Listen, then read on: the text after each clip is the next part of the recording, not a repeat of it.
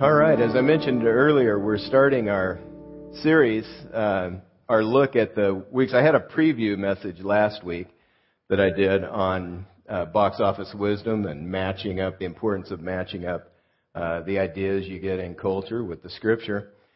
This is the first week we're looking at the theme of a movie. What I plan to do each week is look at the main themes of some of the movies that are out this summer, and then look at what the Bible says about those themes. We like movies, especially when the theme resonates with our own experience somehow. Some way we can connect. We can identify with the characters, either their background or their style or their difficulty that they're going through, or there's a triumph, and we want to triumph, so we're with them. You know, what pulls us into a movie and helps us connect is there are common themes that we deal with in everyday life that show up on the screen, and we get into it, and we can identify with it. If we can identify with those characters, we get drawn in. That's the way it works.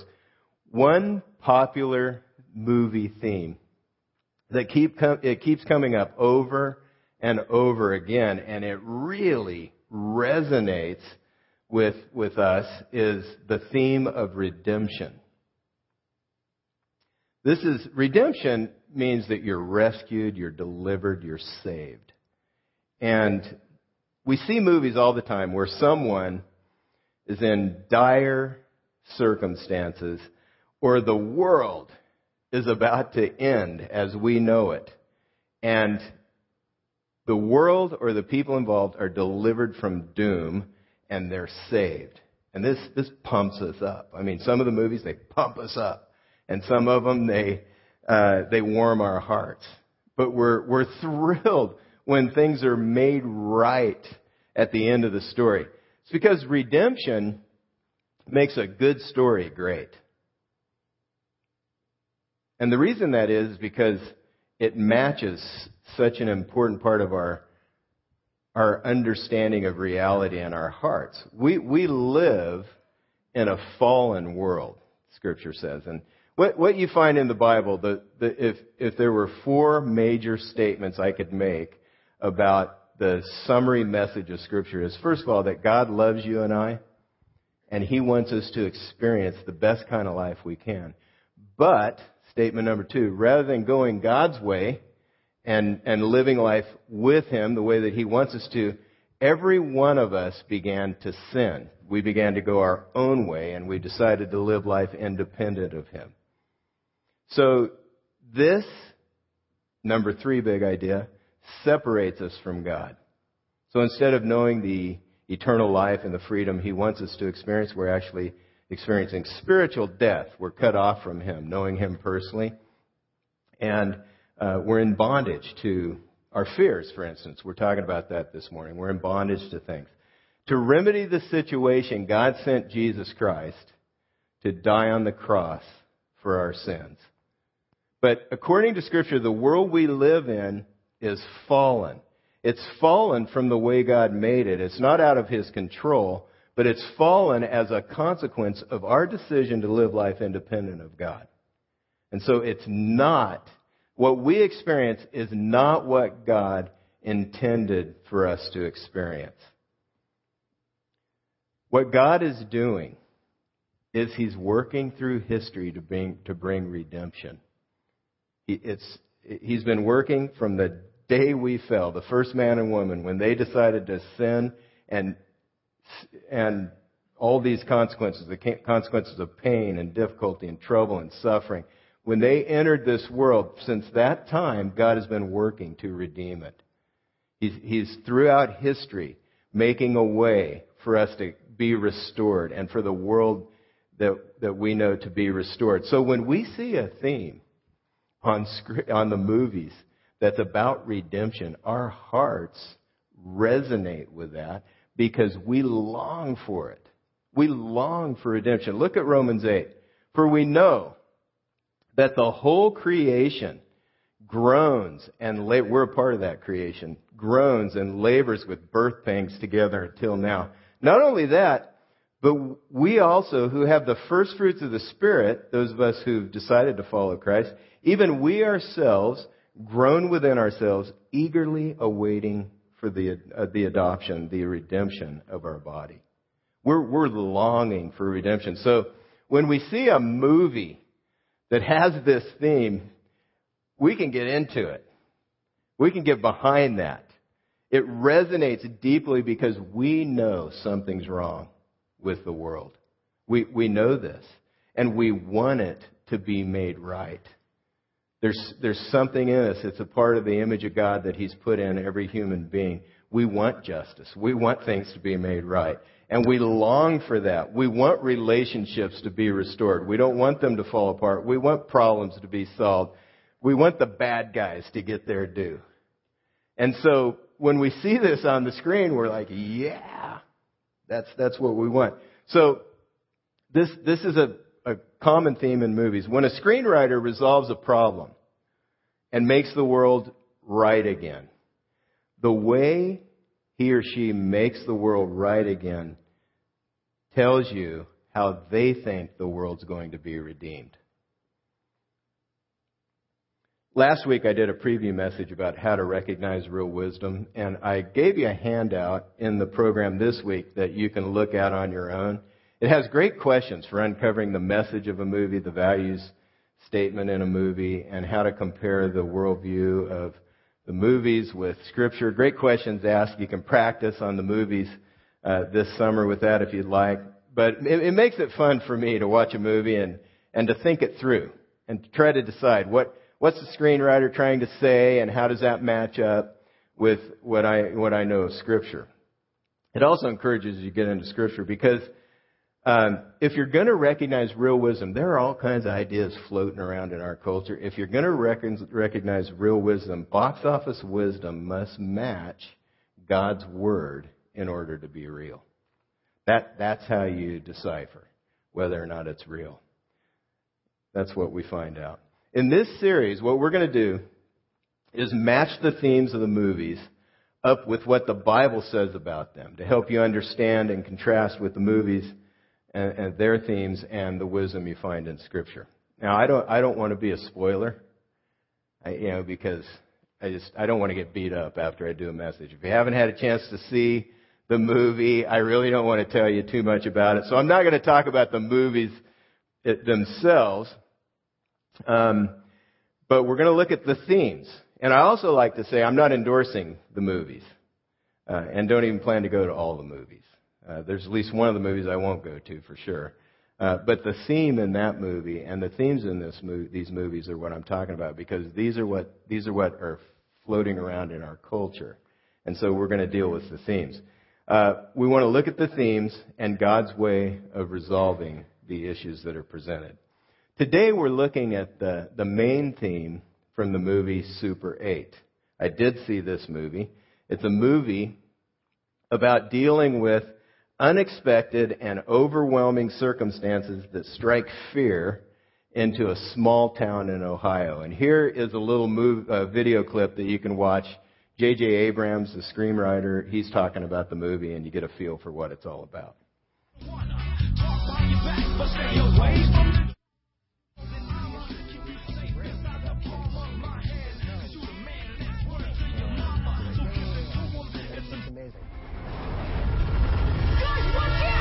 The story is about this thing that's being transferred from Area 51 to a base in Ohio that escapes.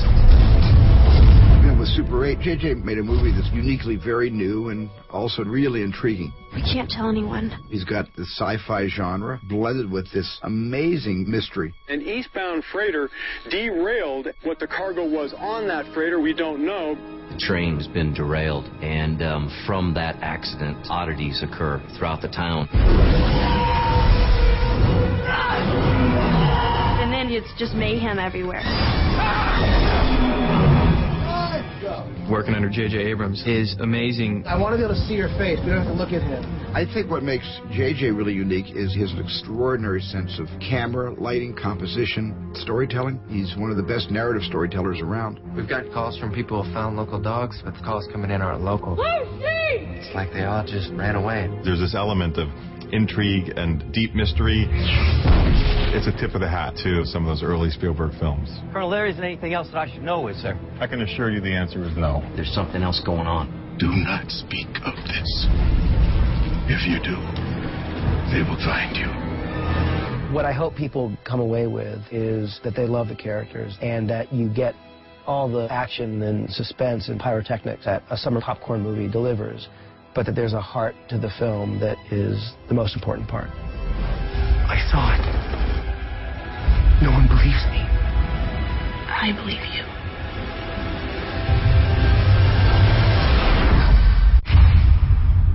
All right. There it is. There's a definite theme to this movie. I enjoyed it. There's a suspense, thrill, scary aspect of the movie that I had a hard time really taking seriously because the characters were so lovable.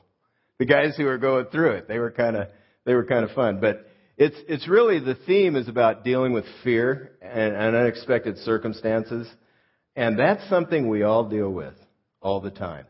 We deal with fear. It's something we can relate to. We face all kinds of fears. Worries about our kids, if you have children, our finances or lack of finances, the economy, our health, our kids' health, relationships, struggles in relationships, or the lack of relationships, or am I going to be able to do a good job, or can I handle this responsibility in ministry here? Is this going to go okay? Will I lose my job? Will I get a job? How we have all kinds of fears that we're dealing with. And I bet you have some fears that you're dealing with today. Some things as I bring up this subject of fear, as I ask you this question, what is your biggest fear right now?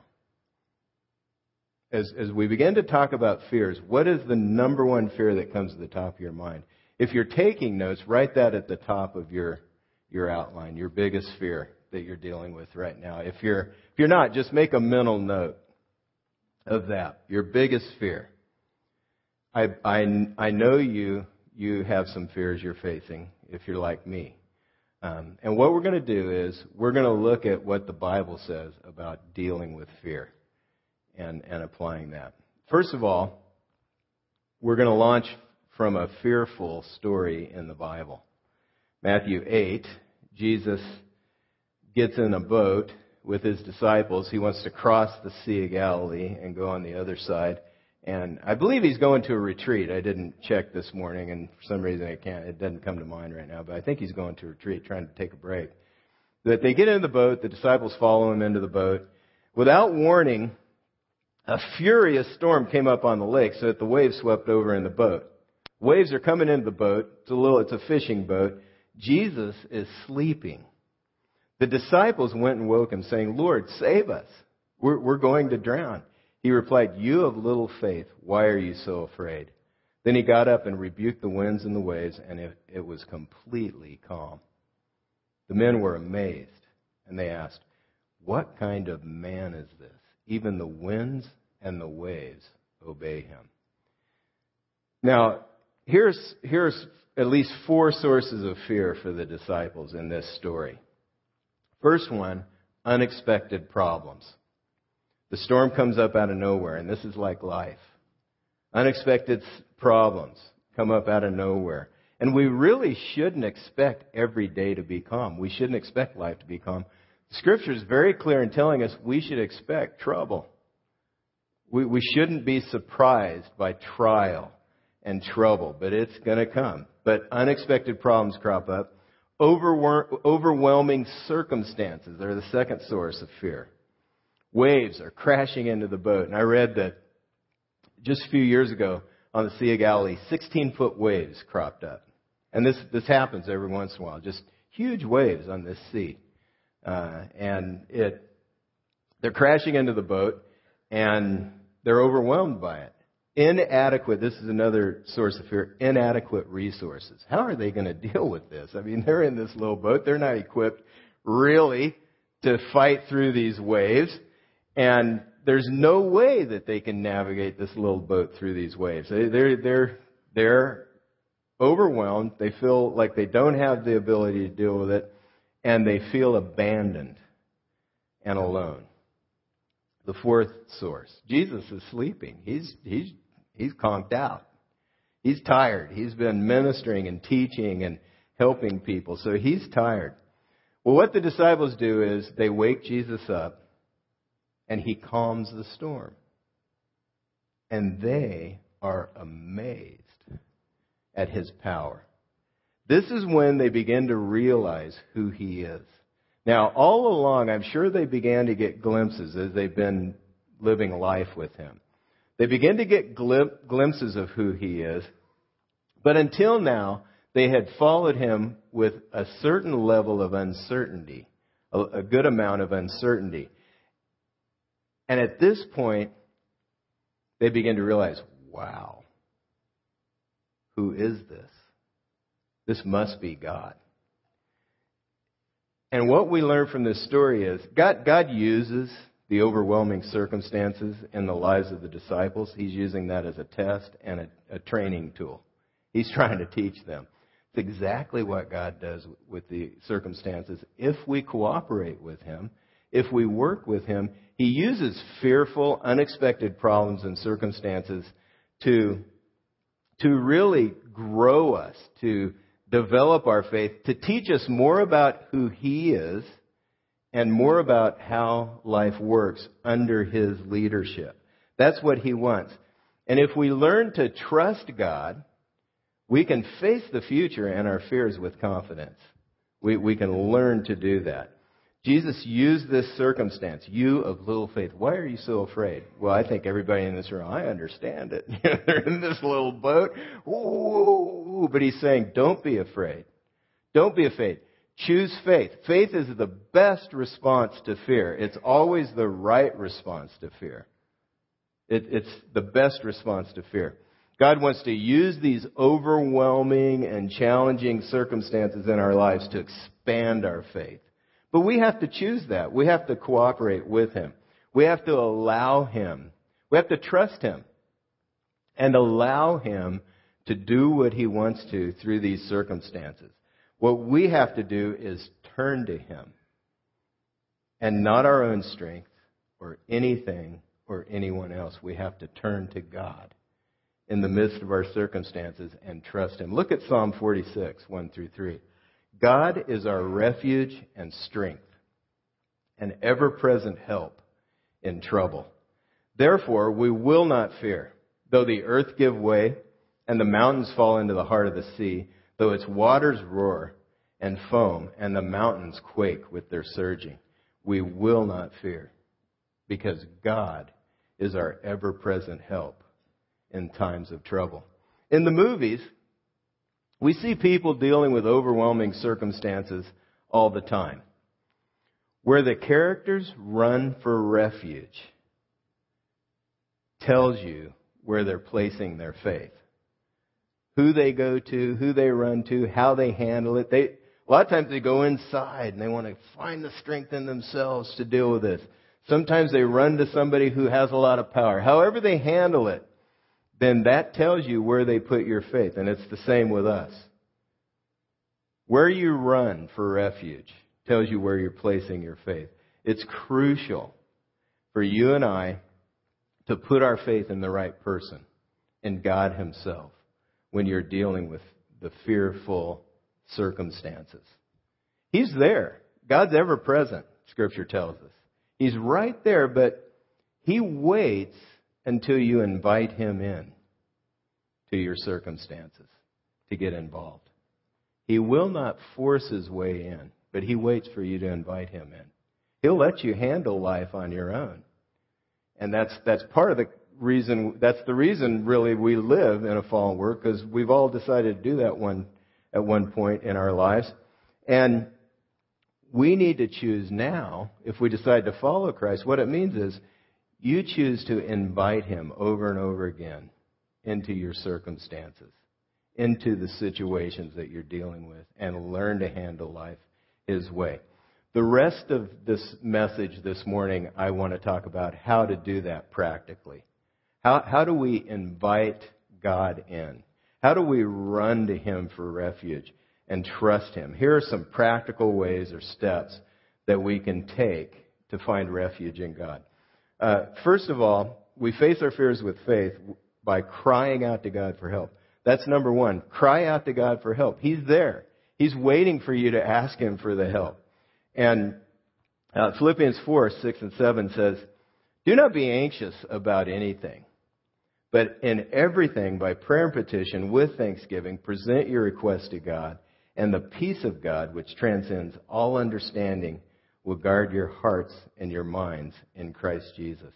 When I'm dealing with overwhelming circumstances, when I'm in fear and struggling with things, I have to turn these circumstances over to God all day long, over and over and over again.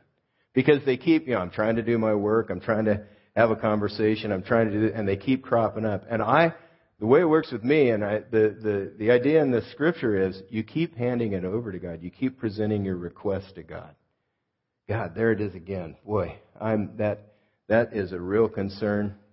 Would you work in this situation? Would you help me here to do what's right? And would you use this circumstance for your purpose in my life and the life of everyone involved? We have to keep turning it over to God. Faith isn't denying your circumstances and hoping that they will dissipate.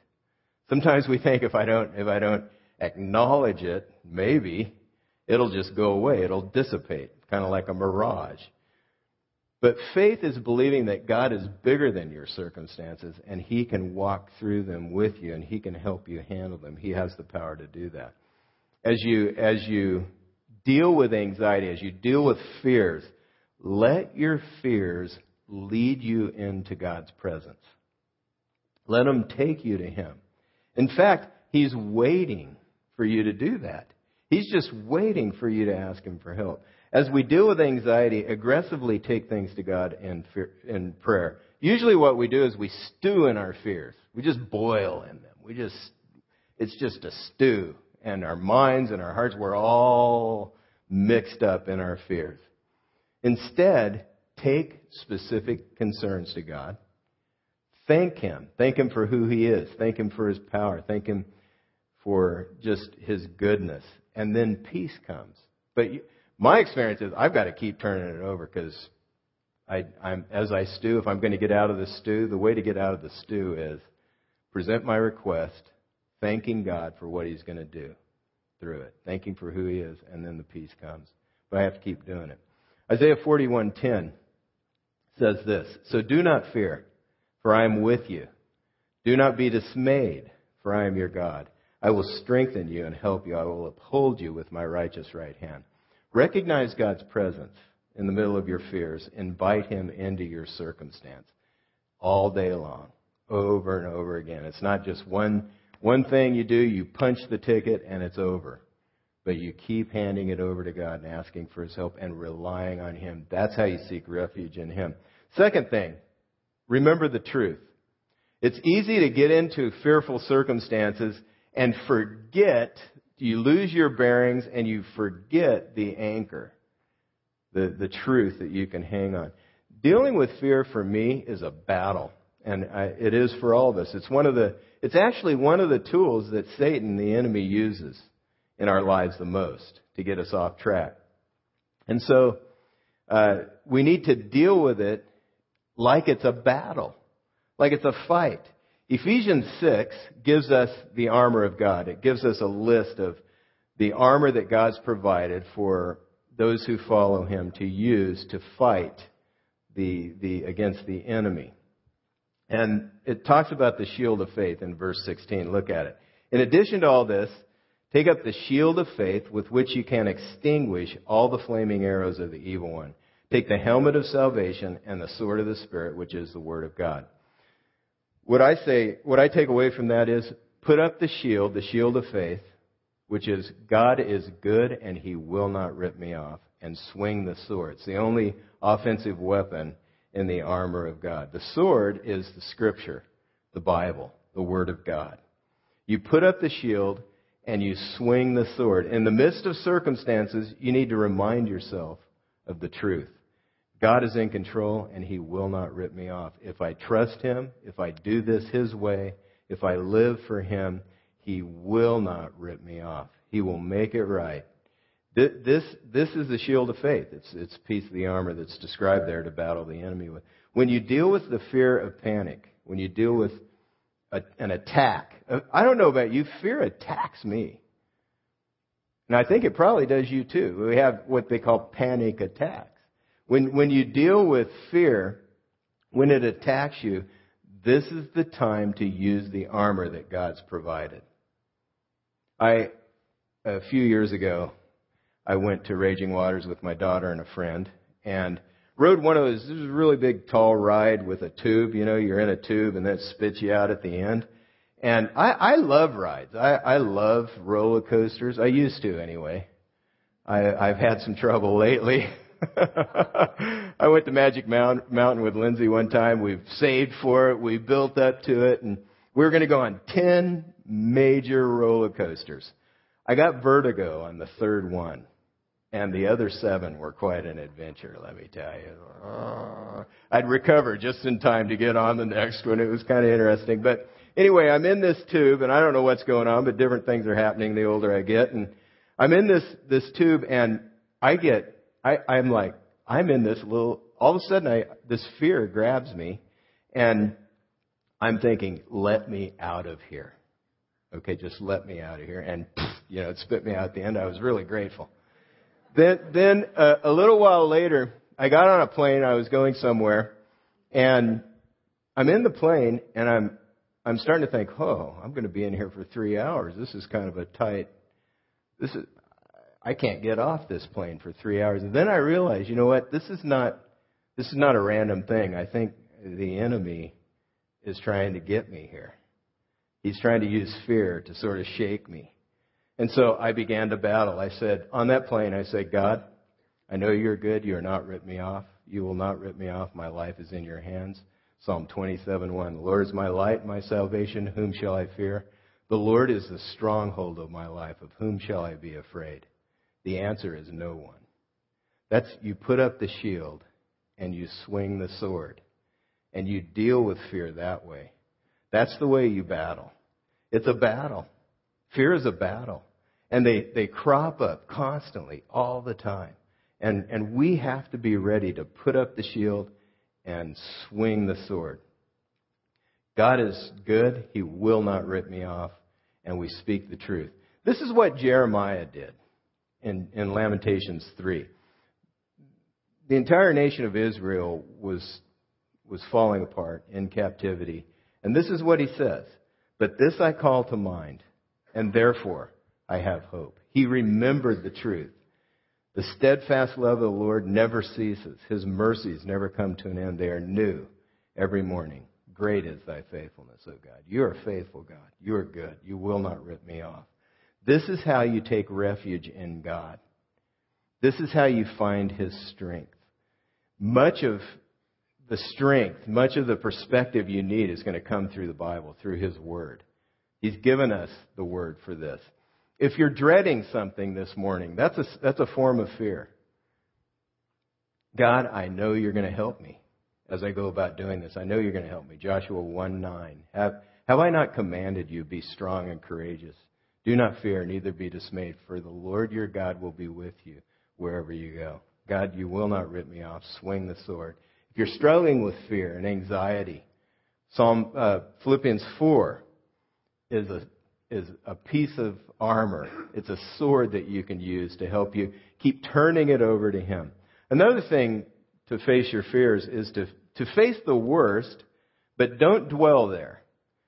Many times we're afraid to think through what we're going through and take it to the worst case scenario. Job, in the Old Testament, the book in the first part of the Bible, he was going through some overwhelming circumstances, some unexpected problems. There was no explanation for them. And in the middle of those things, His wife said, Job, just curse God and die. Let's just end it now. Just why even hang on to your faith? And Job said this, though he slay me, yet I will hope in him. I will surely defend my ways to his face. He said, if the worst happens and I die, there's the next life. I'm going to meet God, and I'm going to talk about this face to face. So think through, take the fears that you have, think through the worst case scenario and rejoice in it. Decide what you're going to do if that happens. We hesitate to do this because we think that somehow denying the worst case scenario is going to keep it from happening. We don't have that much power. We aren't in control. God is.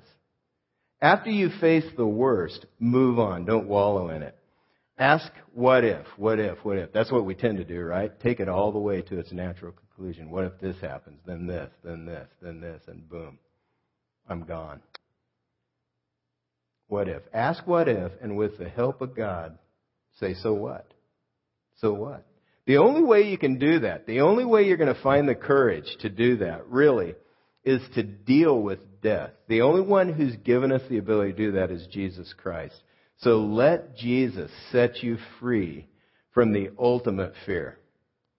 Hebrews 2:14 and 15 says, since the children have flesh and blood, he too shared in their humanity, so that by his death he might destroy him who holds the power of death, that is, the devil, and free those who all their lives were held in slavery by the fear of death.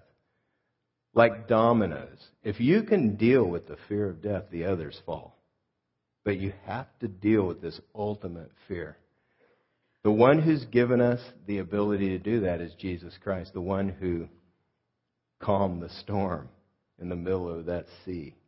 Jesus has the power of death. He said one time in John 5, truly, truly, I say to you, he who hears my word and believes him who sent me has eternal life. He does not come into judgment, but is passed from death to life. I love the picture in that verse. If you believe him who sent me, you have eternal life. You, at that moment, pass from death to life. You begin to experience the rewards and benefits of the eternal life that God's going to give you in the future as you walk on through eternity with him. For God to grow courage in you and I, to face the storms or fears in life, for him to use the circumstances that we're dealing with, the trouble that we're having in relationships, the fears that we're facing, for him to use those things, we have to completely trust him with our lives. That's what that word in that passage there, on John 5, believe. It doesn't mean I just believe the idea that Jesus is a good guy, or that his teaching was good, or I just believe he was the Son of God. I think it's a great idea. It's I believe to the point where I put my life in his hands, and I'm willing to live life his way. That's how you trust him. I'm willing to, I want to figure, I believe that he's who he said he is, to the point where I want to trust him and follow him. If you haven't yet done that, and you have questions about that, we really want to help you get to the point where you can believe him that much. If you're ready to follow him, you can let us know this morning and we'll do it. But this is what the disciples did when they began to realize even the winds and the waves obey him. They got a picture of who he is. Your ability to deal with fear is going to hinge on your answer to this question: who is Jesus Christ? And so if you have questions about that, please put that on the front burner. Make that your highest priority and begin to find out who he is. And begin to get questions answered that you have about him. We're going to wrap up the message this morning. And I'd like to ask you to think through your next step as a result of this message. If you would, please take out your connection card and fill it out. Here's some suggestions. On the bottom of your listening guide, on the back of the connection card, these suggestions are there. You might want to memorize Isaiah 41:10. Be great sword to have in your mind to deal with fear. Second step would be to trust God with a current fear. That fear that you wrote down, trust God with it. Put up the shield of faith. Take some time this week. God, I know you're good. Would you work in this situation for your purpose? And find a verse. Find a sword that you can use to deal with that fear. But trust God with a current fear. And then for the first time, I'm deciding to accept Jesus as my Savior and follow Him as Lord. You may be ready to do that. If you're ready, we'd love to know. We'd love to send some stuff that would help you with that decision as you make it. In a moment, we're going to be receiving our offering. I'd like to ask you to take this time to complete any information on the connection card you haven't had a chance to fill out. And when the offering comes by, drop that in the offering. Would you pray with me as the band comes up? Father, we thank you for the truth that we find in your word that really does set us free. It frees us from our fears. If we completely trust you and learn to battle and learn to turn things over to you and walk through life with you, we find freedom. Thank you. Thank you, Jesus, for what you've done to set us free. Thank you for your goodness and your kindness. And we ask for help in taking these steps that you've laid on our hearts this morning. In the name of Jesus Christ, amen.